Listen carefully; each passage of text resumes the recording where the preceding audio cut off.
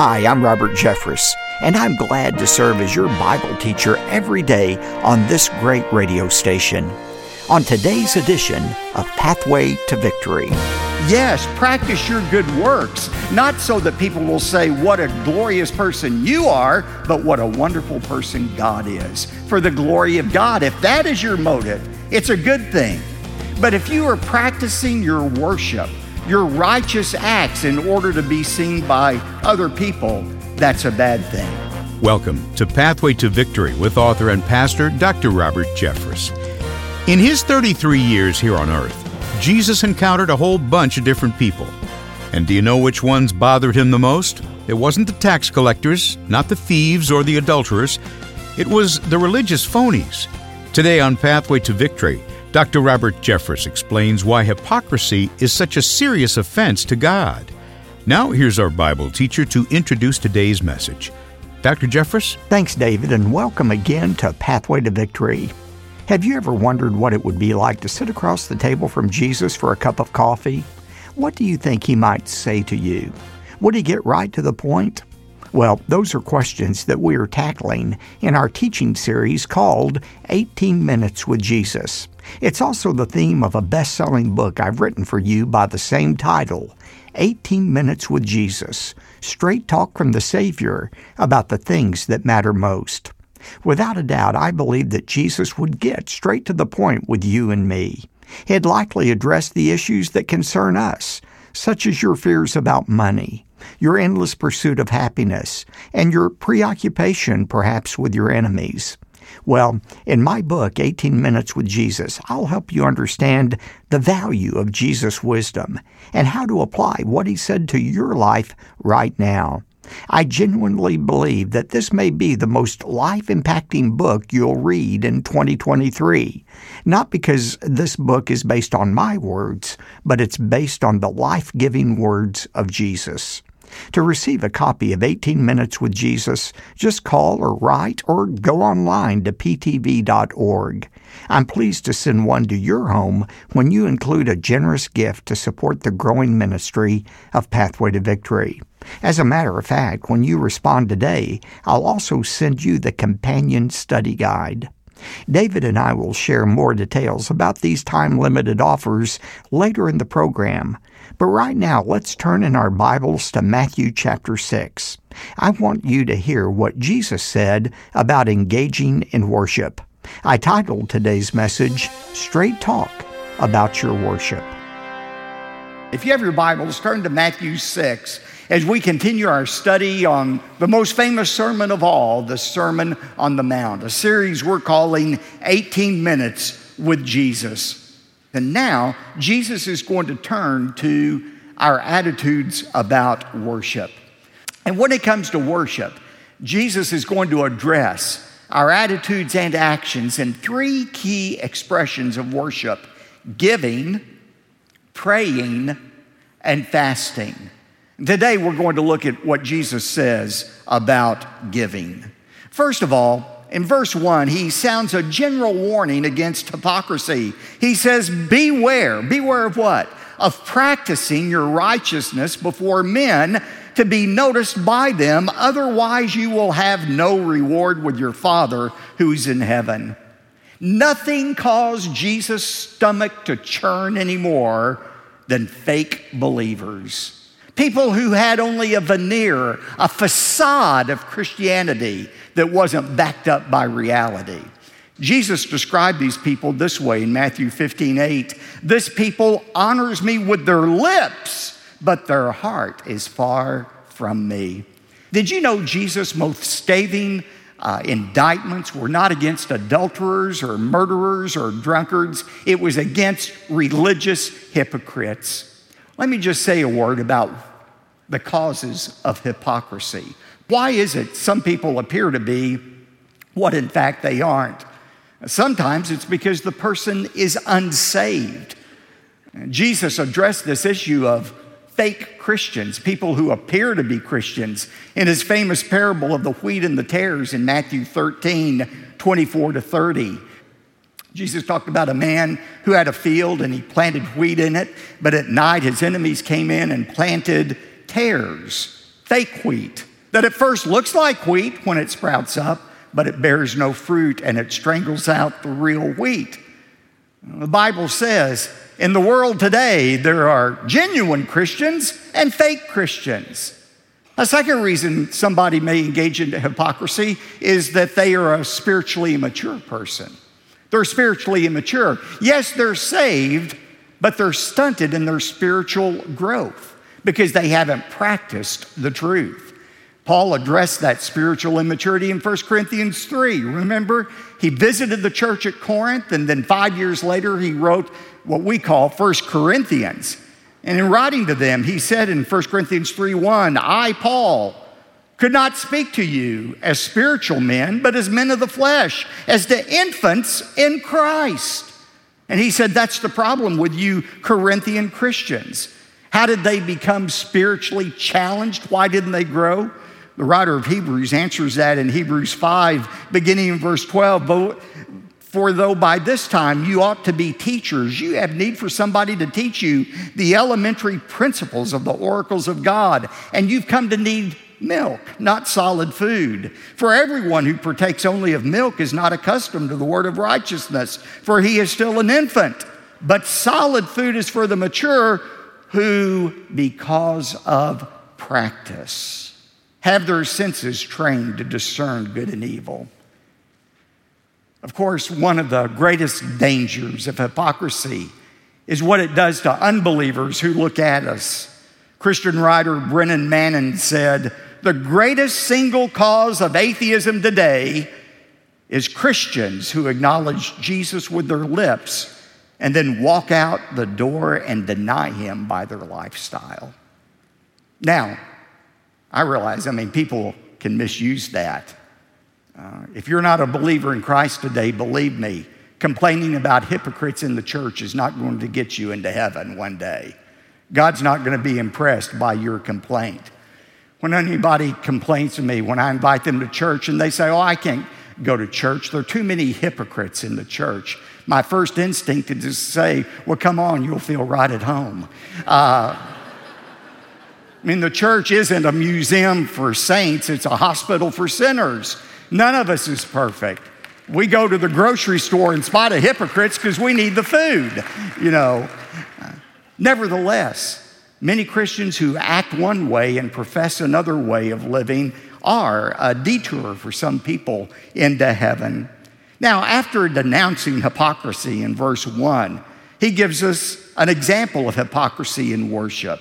Remember, hypocrisy is either pretending to be something you're not or practicing your righteousness for the wrong motive to be seen by others. Now, look at what Jesus says. He's going to talk about giving. Verse 2. So when you give to the poor, don't sound a trumpet before you as the hypocrites do in the synagogues and in the streets, so that they may be honored by men. Truly I say to you, they have their reward in full. Now, when Jesus is talking about giving, he says, when you give to the poor. Why does he talk about giving to the poor? We don't have a lot of time to get into this, but remember, under the Old Testament, during the Old Testament times, and even during the times Jesus lived, there was no social safety net by the government to take care of the poor like we have today. Food stamps, other assistance. The poor were there, and one sign that a person was in a covenant relationship with God was they were generous to the poor. And that's why you find many verses in the Old Testament about being generous to the poor. Leviticus 25:35. Now, in case a countryman of yours becomes poor and his means with regard to you falter, then you're to sustain him, like a stranger or a sojourner, that he may live with you. Or Proverbs 19, verse 17. One who is gracious to a poor man lends to the Lord, and he will repay him for his good deed. It was a way of showing you were in a right relationship with God to be generous to the poor. And certainly we ought to still be generous to those that we come in contact with who have a need, and we have an ability to meet that need. But The Great Commission, Matthew 28, for the church today is not to go into all the world and feed the hungry. That's not what Jesus commanded us to do. We are not a sanctified social agency at the church. Our unique mission is to go into all the world and preach the gospel. That's what God called us to do. But even as a church, the Bible's very clear that if we have fellow members who have a need, we need to meet that need. James 2, if a brother or sister, that is, a fellow Christian, is without clothing and in need of daily food, and one of you says to them, "Go in peace, be warmed and filled," and yet you don't give them what is necessary, what use is that? Even so, faith without works is a dead, useless faith. My point is, in the Old Testament and even in Jesus' day, giving was primarily done as a way to take care of those who are in physical need. Today in the New Testament, God's given the church a mandate, but we're to be generous toward those in the church who are poor. But the real point here is Jesus limited giving to the poor. That was an act of worship. Today, when we give, according to 1 Corinthians 16:2, on the first day of the week, set aside, when we give to God's work, as Acts 4 and 5 tells us to, laying it at the apostles' feet in the church for the propagation of the gospel, this is the instruction of how we are to give, whether it's to the poor or to the church. That's what Jesus is saying. And he's going to tell us, first of all, there's a wrong way to give. When you give to God, don't sound the trumpet, verse 2. What does he mean, don't sound a trumpet? Well, I think he was speaking, first of all, literally. The Pharisees carried around, many of them, a little silver trumpet.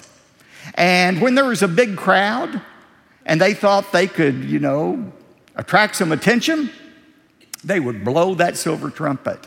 And that was an immediate signal to those who were destitute, the poor, the lame, the blind, to gather around. And they would gather around that Pharisee blowing the trumpet. And once the Pharisee had a crowd, he would scatter money on them, and everybody could see that. Now, that's what Jesus was condemning. Literally, don't blow the trumpet. And we don't do that today, literally, but we do it figuratively. He's saying when you give, don't toot your own horn. If you are doing something for the poor, working with Habitat for Humanity, building a house, don't take a selfie and put it on social media so that everybody knows what a spiritual, generous person you are. If you're giving a check to the church when the offering plate is passed, remember those offering plates? Don't put it face up so that everybody sees it. Or don't insist that if you give a gift, your name be chiseled on a building somewhere. By the way, I'm often asked, well, why do we have names of people on buildings? I've been here 15 years. We've done a lot of building. I never recall once one person demanding that their name be put on a building in order to give a gift. We don't do that here. Instead, in most cases, I had to beg the person to allow us to put their name. They said, we don't want to forfeit our reward in heaven. I said, no, we're doing this because Romans 13:7 says we are to honor those to whom honor is due. It's a way of inspiring other people to honor those who have a God-sized vision. But if somebody came and said, we'll give you X amount of dollars if you'll put our name somewhere, we're not going to do that because that violates the principle that is here. Don't blow the trumpet when you give. If you do give in order to be seen by others, look at verse 2, you have your reward in full. That phrase, reward in full, is the Greek term apeko. It literally means paid in full. Yesterday we had a air conditioning guy come by the house to repair our air conditioner. When he finished, he gave a bill. I gave him the credit card, and when he had run the credit card, he stamped that bill with 3 red letters, paid in full. What did that mean? It meant he had no right to expect any more money from me. I had paid him exactly what was due him. And I'll tell you, I'm not going to mail him another check Monday and another check next Monday. He's paid in full. If you give in order to be seen by others and receive applause for it, you have been paid in full. That's what Jesus is saying. Now, after explaining the wrong way to give, to be noticed by others, he explains the right way to give. Look at verses 3 and 4. But when you do give, give to the poor. Don't let your left hand know what your right hand is doing, so that your giving will be in secret, and your Father who sees what is done in secret will reward you. Don't let your left hand know what your right hand is doing. He's talking here about a magician's sleight of hand. You know, every good magician is really a master at distraction. He's able to get your attention with one hand over here to distract you from seeing what he's doing really in secret with the other hand. And Jesus is using that imagery here. He's saying when you give, with one hand, focus people to God. Have them focus on the great God you serve, so that they won't even notice what you're doing with your other hand, which is giving. Make the focus the glory of God. And if you do that, if your giving is in secret, your Father will reward you. No, in hypocritical giving, you can either pretend to give what you really haven't given. That's one way to be hypocritical. The other is to do it for the praise of others. I think about that couple, Ananias and Sapphira. They illustrate both those aspects of hypocritical giving. Remember, they pledged to give money they didn't actually give. They said, we're going to sell this real estate and give it all to the church. But they didn't give it all. They lied about what they were giving. And secondly, they did it for the wrong reason, to be praised by others. One commentator put it this way: they were not giving, but buying. They wanted the praise of men, and they paid for it. If you want men's praise for your giving, you can get it. Just make it public. Let everybody know what a generous person you are. But remember, once you've received that praise, you've been paid in full. On the other hand, if you give for the right reasons and give in secret, your Father will reward you. How does he reward you? There are a lot of different ways God can reward you. When I was in high school, my very first job was working in a Christian bookstore. I'll never forget, I made $2.10 an hour. That was the minimum wage. And after a few months, I'd accumulated $700 in my checking account. I'm going to tell you, I thought I was John D. Rockefeller. $700. I went around feeling good about my $700. At the same time, I was working as a volunteer in a little church north of here in McKinney, Texas. And during a Sunday evening service, the pastor shared his vision for a bus ministry for the church. He noted that there were hundreds of children within several blocks of the church who needed to hear the gospel, and they would have a bus ministry and bus them into the church. The only problem is, to have a bus ministry, you need a bus, and the church didn't own any buses. So he encouraged people to pray about a sacrificial special gift to launch the bus ministry. Well, I took the challenge seriously, and I prayed to God asking how much I should give. And God said, all of it. Write a check for all of it, everything you have. I looked up there, my first instinct was, is there anybody else up there who can give me some direction? Because that can't be right. But I knew it was the voice of God. And I happily wrote the check, put it in the offering plate face down, and gave the money. I learned two things from that experience. First of all, you can never outgive God. You just really can't outgive God. I gave that money that represented a lot of commodes I had had to clean, a lot of floor mopping that I had done. I gave that, went down to zero, and somehow, out of nowhere, I started getting invitations to play my accordion, which is a miracle in itself.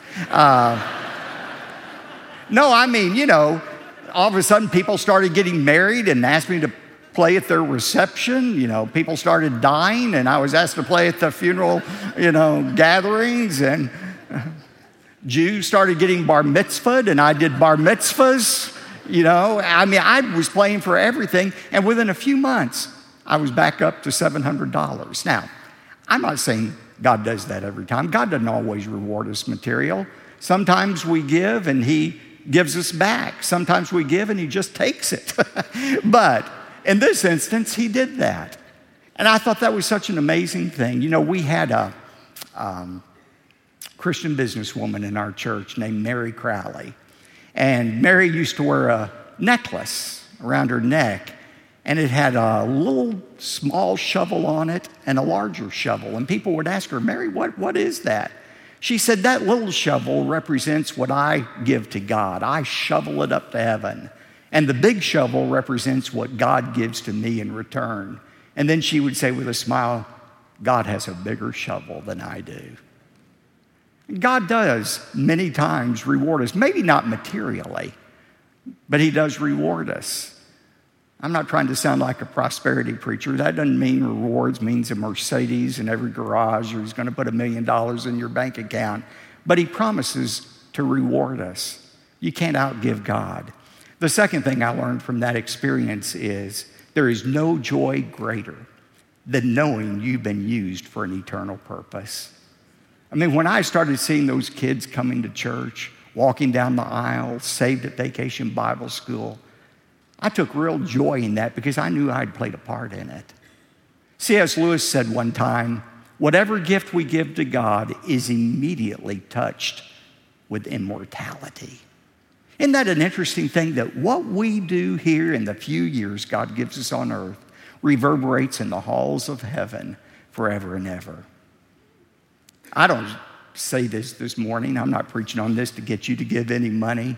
I'm saying to those of you who have given, and so many of you have given so generously through the years, you can rejoice in what you see happening. We hear it every day. People watching on Pathway to Victory who give their lives to Christ for the very first time. You have a part in that because of investing in God's kingdom's work. I think when Jesus said, your Father will reward you, He wasn't primarily speaking materially. He was talking about the joy we receive from being a part of God's kingdom's purpose.